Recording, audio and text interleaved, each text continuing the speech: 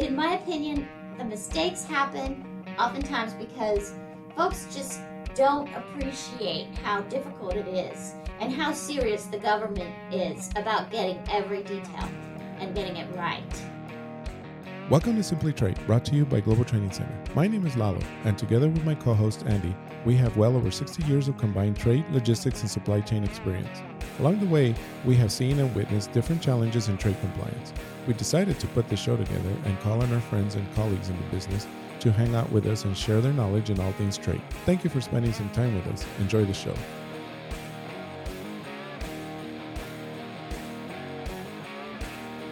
Recently, we've been talking about lots of like how to get the attention of your managers and your executive suite and all that kind of stuff so that they can listen to you on trade compliance.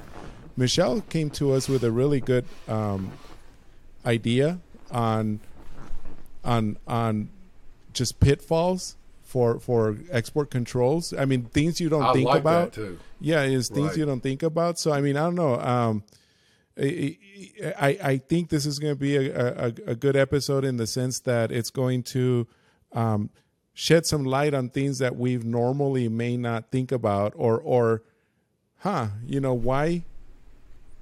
Anyway, I like the idea. So go ahead. The level of detailed knowledge, Michelle, you have is phenomenal, and it's just like but you display such grace and wisdom when you're presenting things to people that I'm always in awe of you. And you're just one of my favorite folks that I love being around you, but I also love learning from you. Thank you. You're too kind, Andy. And I love presenting with you as well. You always have something really interesting to say, some sort of an observation from experience that we can put into motion, Yeah. So. Well, it's one of those where, again, some of these topics it's so complex and you can lose somebody real quick. And if you can keep me up there with you, because you know me, I'm dumb as a box of rocks is what I always say, and I got to keep up with you. And if I can understand it, then hopefully the rest of the crowd can, because I'm like, at that fourth grade level, I think you're at least you're ahead of fourth. I'm sure you're ahead of fourth. Oh my God. Well, listen. Okay. You're awesome. I love your topic. This is going to be one for advanced export compliance. So when we're saying advanced, it's like you've got your basics with your synchronizing your data, if you will, from your purchasing all the way through your compliance, your commodities are classified hopefully accurately, and all those kinds of things. That's your basic stuff.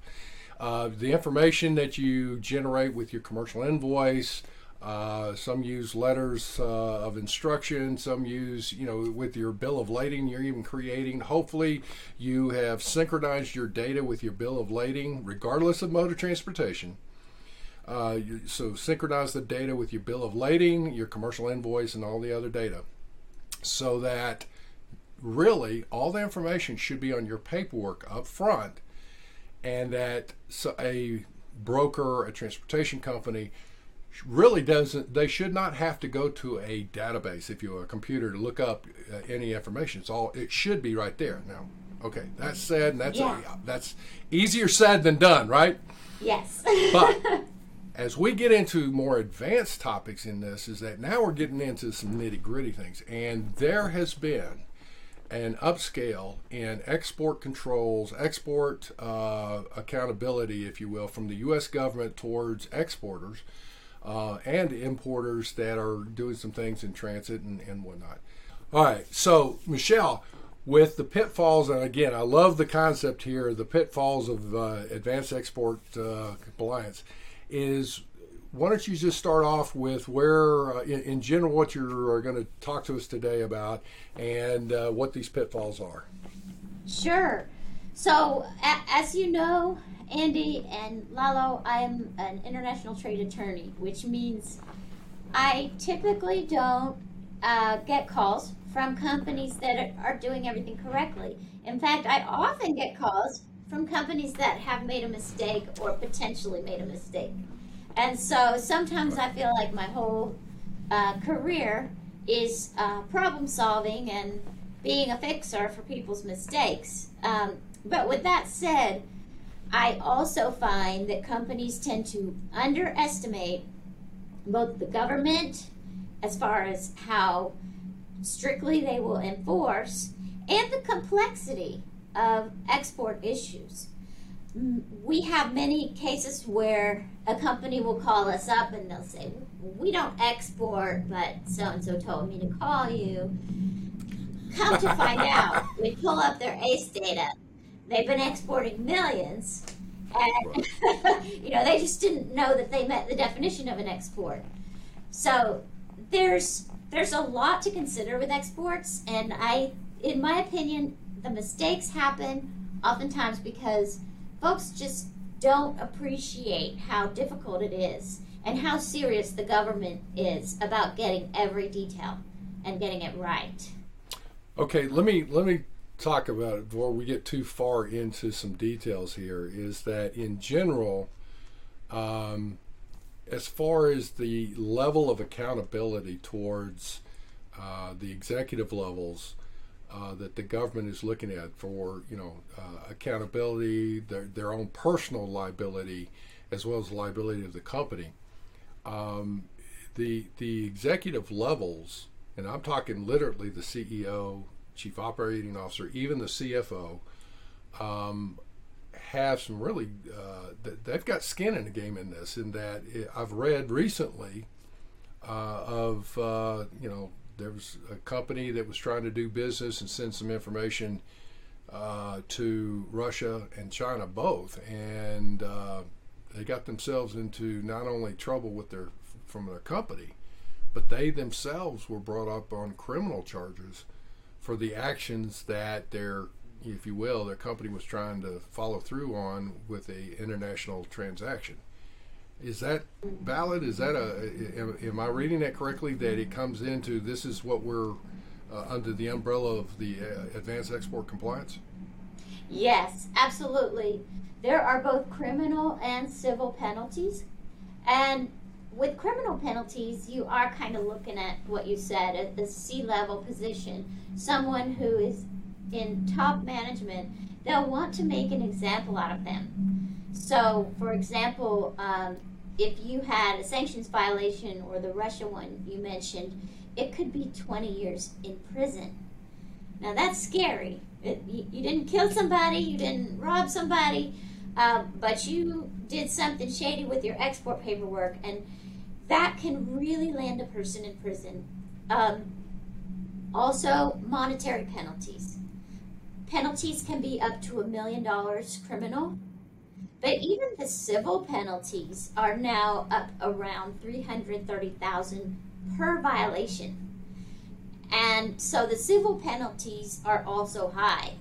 You could make some errors that you don't think are a big deal, and come to find out the government views them as a very big deal, because export controls have to do with national security and regional stability and political issues.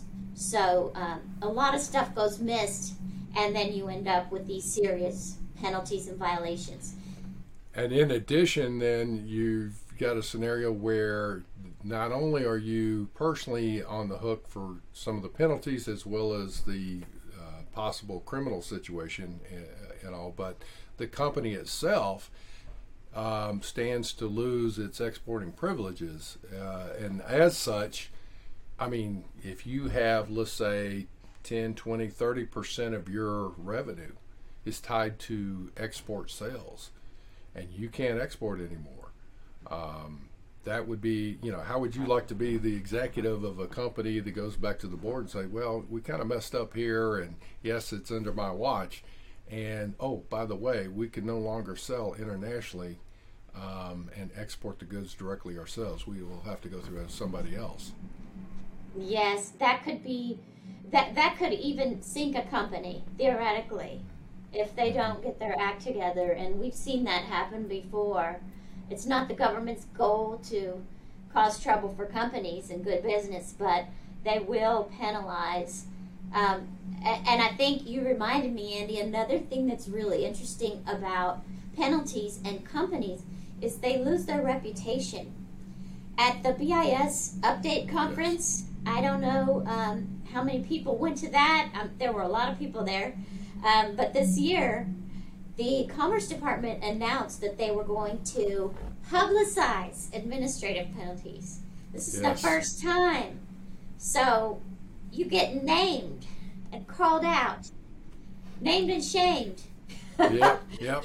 And that's just shocking to me from a PR perspective from companies. Mm-hmm. Well, and that all said is, here's something else. Let's take it another step further. We've talked about the executive levels here a little bit and whatnot. And again, we're going to get in. There's a lot of good details that I like of the information that you'd sent in preparation here. But one of the things that we hadn't really hit on is the actual compliance management. The person, the director, the manager, the compliance person that is employed by a company. If you're involved in a company that gets called out on the carpet, if you will, like this, I mean, your own personal reputation is going to go, on the skids real quick. But the other thing is that what actions have you done as a compliance person to try and inform those above you and those around you? And the scenario there is it can be pretty serious for that particular person as well, would it not? If a person is in a compliance position and they either don't know very much about compliance or they don't care, that can result in huge penalties for a company. So, actually from a legal perspective, sometimes when we see really big mistakes or what they call systemic problems, the company will let go that person because the person wasn't paying attention. So right. It can be taken really seriously because in the end it costs money. Well, there's something that I'll bring up towards the end of this. As far as one of the things I like to do is we'll talk about the issues here, and I want to get into the pitfalls. And at the end of this is that, what is the key nugget of knowledge that somebody needs to take away from this? Well, some of these pitfalls are those nuggets that they need to pay attention to. But then the other is at the end of this is kind of recap and say, what is the specific action that a compliance-related person should be taking? The other thing is I want to be looking at it and go, okay, what are the specific actions or questions that a C-suite level should be taking to say, okay, we've got your attention now. What are the questions they should be asking of their internal organization so that, hey, am I covered? Are we covered? Those kinds of things. So we'll get into that in just a little bit here. So, all right, what's the first pitfall here that we can talk about? So, first pitfall, let's say you're with a company that's about to buy another company. Mm-hmm. You probably have heard about successor liability. So, with export controls, when you buy a company, you essentially buy their last 5 years of export activity.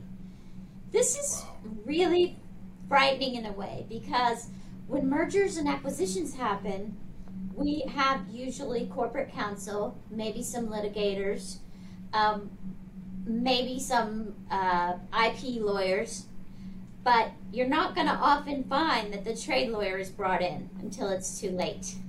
So trade gets overlooked in mergers and acquisitions. And if you buy a company that has been exporting, or maybe they've been exporting and they didn't know it, the liability immediately becomes your baby. Go ahead, Andy. Well, I was just going to say, is like, I have seen that situation. So again, for the audience, the mergers and acquisitions side of things, people are really they're moving quickly. They're trying to make a deal come through. Even those that coordinate those mergers and acquisitions, as you said, the compliance side of the thing is usually not what is not at the forefront.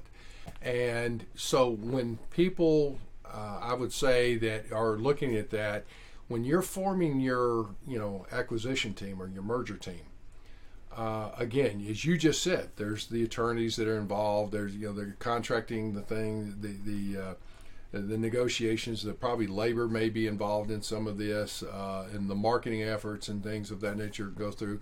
At some point, there's going to be accounting. Usually, it's part of the team, so they're going in, and you even may have forensic accounting that's going in and say, this is what was presented.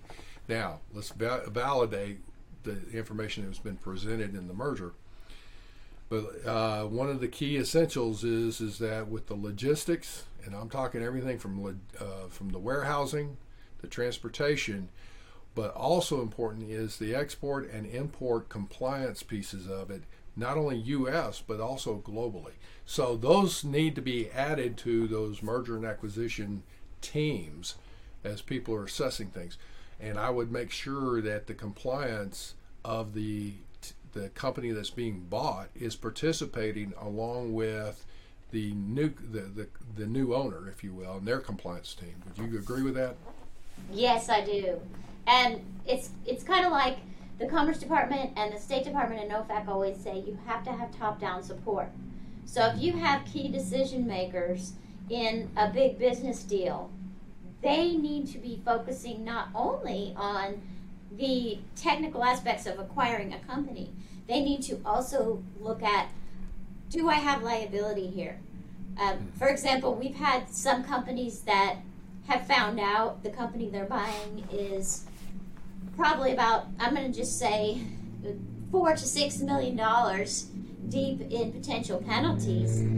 That company that's purchasing the other company would want to know that, because that reduces the value of the company they're buying drastically.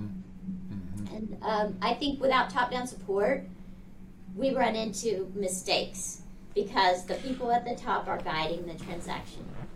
Okay, so let's talk a little bit before we move on to the next point. Is that top-down support? Theoretically, it's easy to say, yes, the CEO or the COO, but I would say when it comes to this element, the C-suite is generally going to be pushing for this merger, or obviously they're making the deal, they're involved in the deal.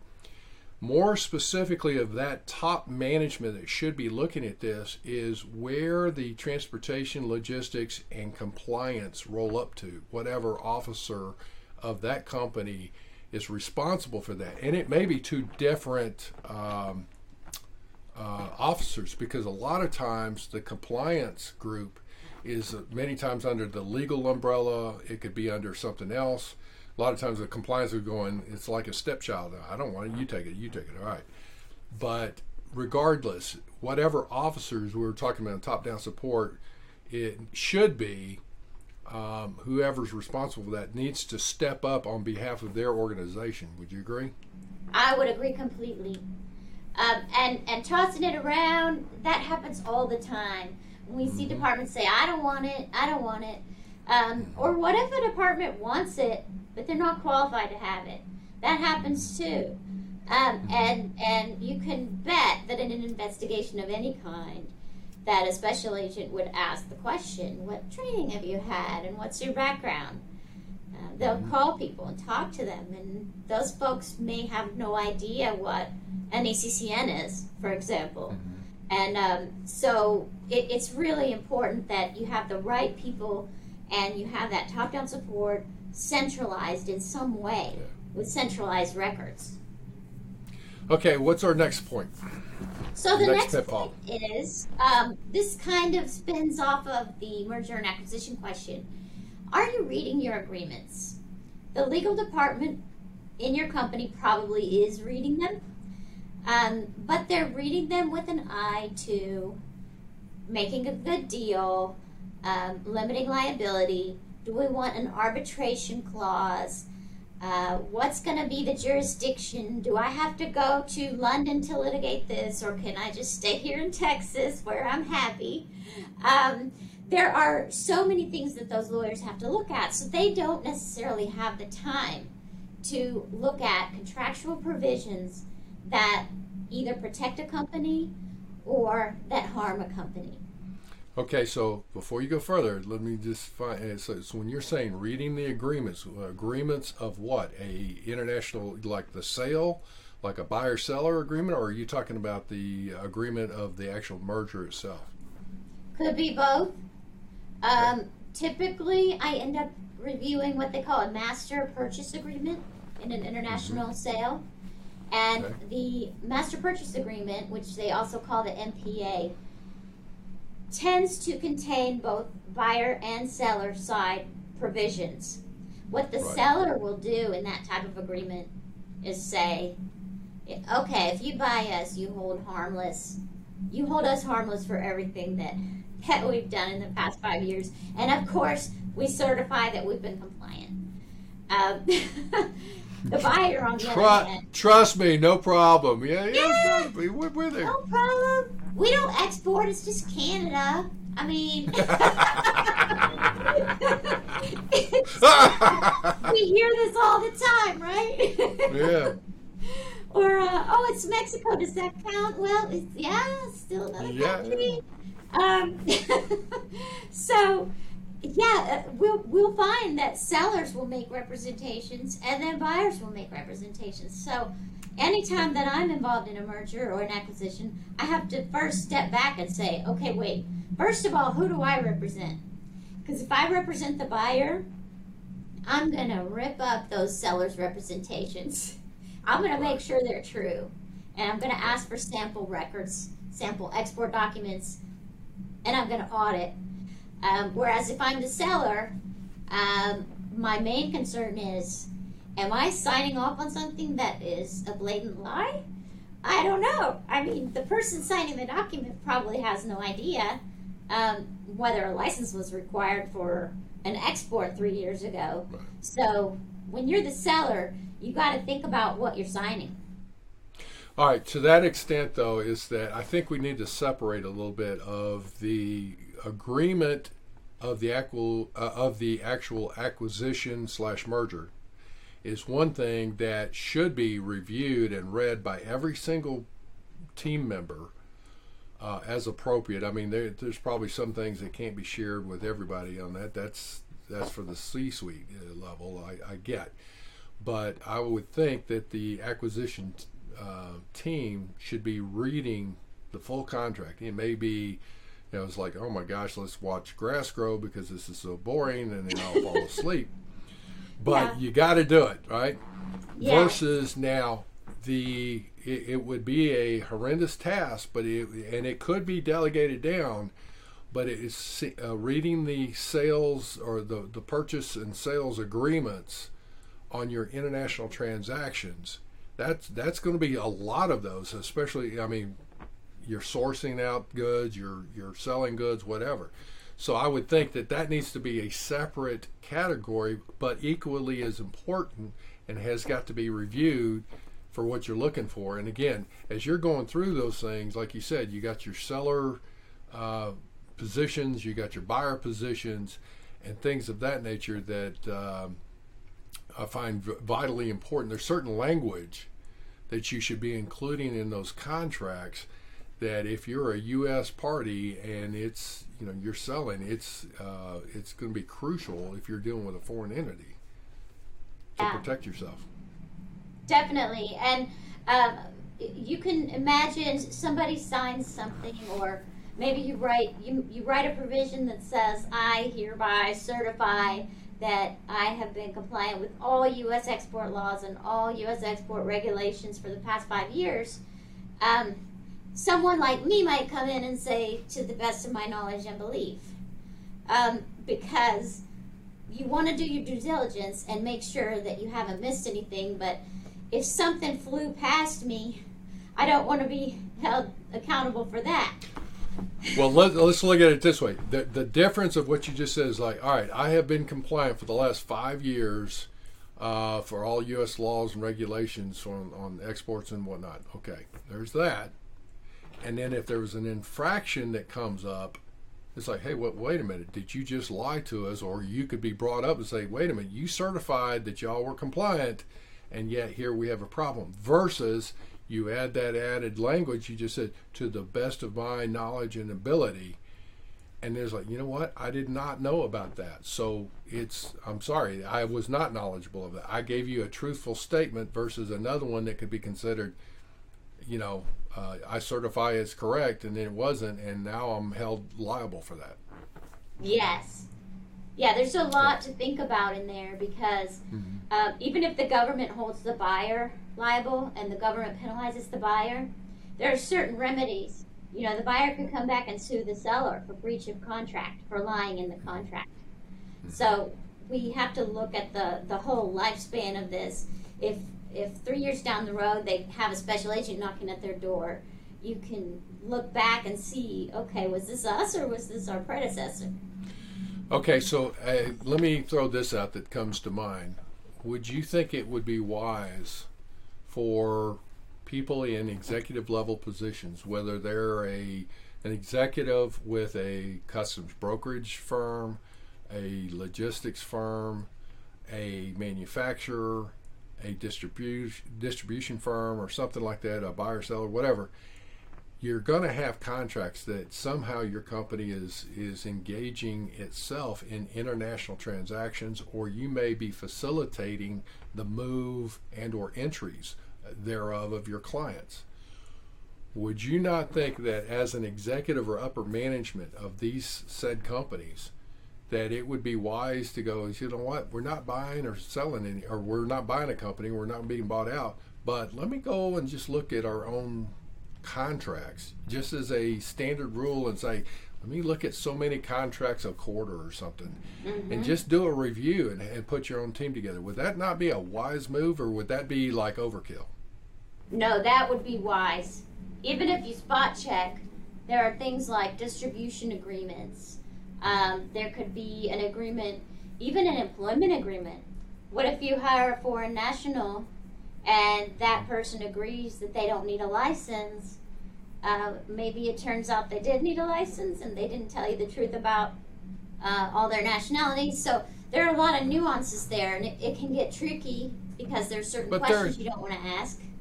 And you can't Joe's ask. a good guy. I mean, it's just like he's really sweet. I mean, it's like he told me he's good, right? And he's so smart. Yeah. He's always really smart, and the company can't do without him. So. But yeah, it holds you liable, though. Yeah. Okay. All right. Any more on your second point here is reviewing these contracts?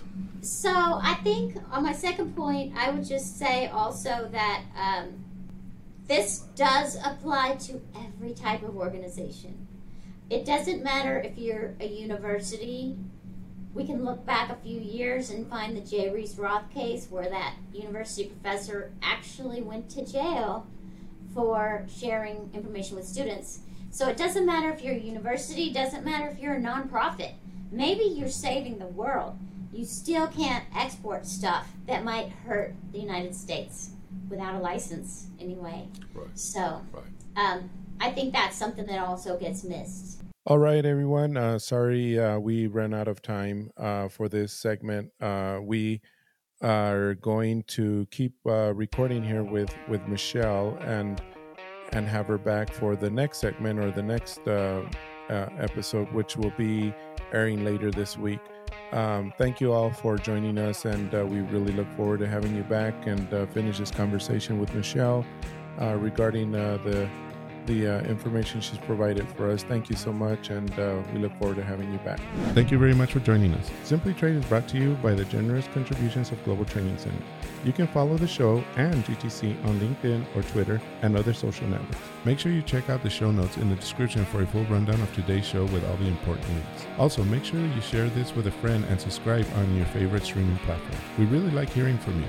If you enjoyed the show, make sure to rate and review wherever you listen to this podcast. If you or someone you know would like to be a guest in the show or would like to sponsor Simply Trade or suggest any topic you would like for us to discuss, please contact us via email at simplytrade@globaltrainingcenter.com, or you can DM us on Twitter at simplytradepod. Thank you again for the privilege of your time. Happy trading. Simply Trade is not a law firm or an advisor. The topics and discussions conducted by Simply Trade hosts and guests should not be considered and is not intended to substitute legal advice. You should seek appropriate counsel for your own situations. These conversations and information are directed towards listeners in the United States for informational, educational, and entertainment purposes only and should not be substituted for legal advice.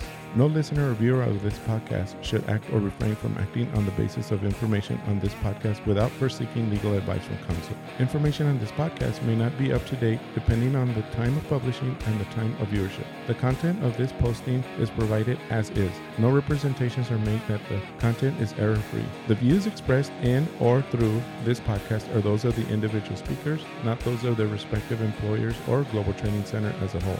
All liability with respect to actions taken or not taken based on the contents of this podcast are hereby expressly disclaimed.